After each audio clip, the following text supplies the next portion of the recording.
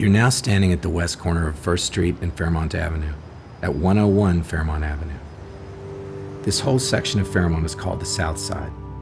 It's separated from downtown Fairmont by Coal Run Hollow. By 1902, this side of Fairmont was becoming increasingly populated with residences, businesses, and churches. There were laundromats, a candy factory, and several grocery stores. See the building next to you? This was once the home of the Freight House, a building that can tell us a lot about Fairmont's past.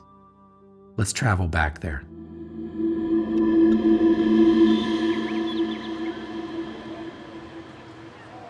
Fairmont was changed forever when the railroad came to town.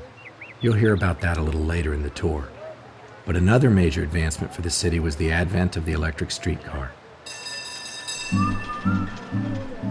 All through Fairmont, and even along this very street, Fairmont Avenue, the streetcar once carried passengers back and forth.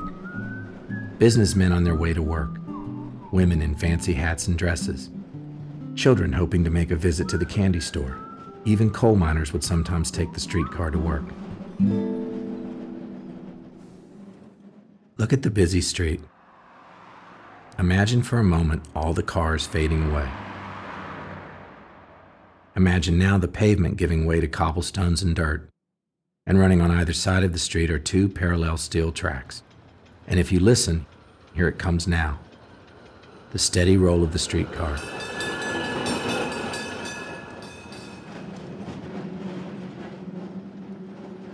It helped transform this city and launch it further into a modern age.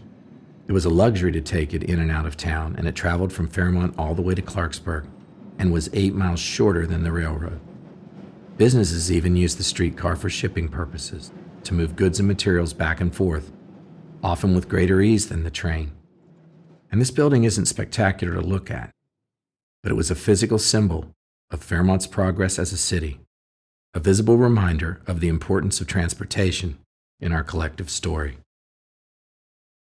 For our next stop, we're going to cross over Fairmont Avenue and walk 2 blocks to a beautiful home at 300 1st Street. So press pause now and meet me at 300 1st Street.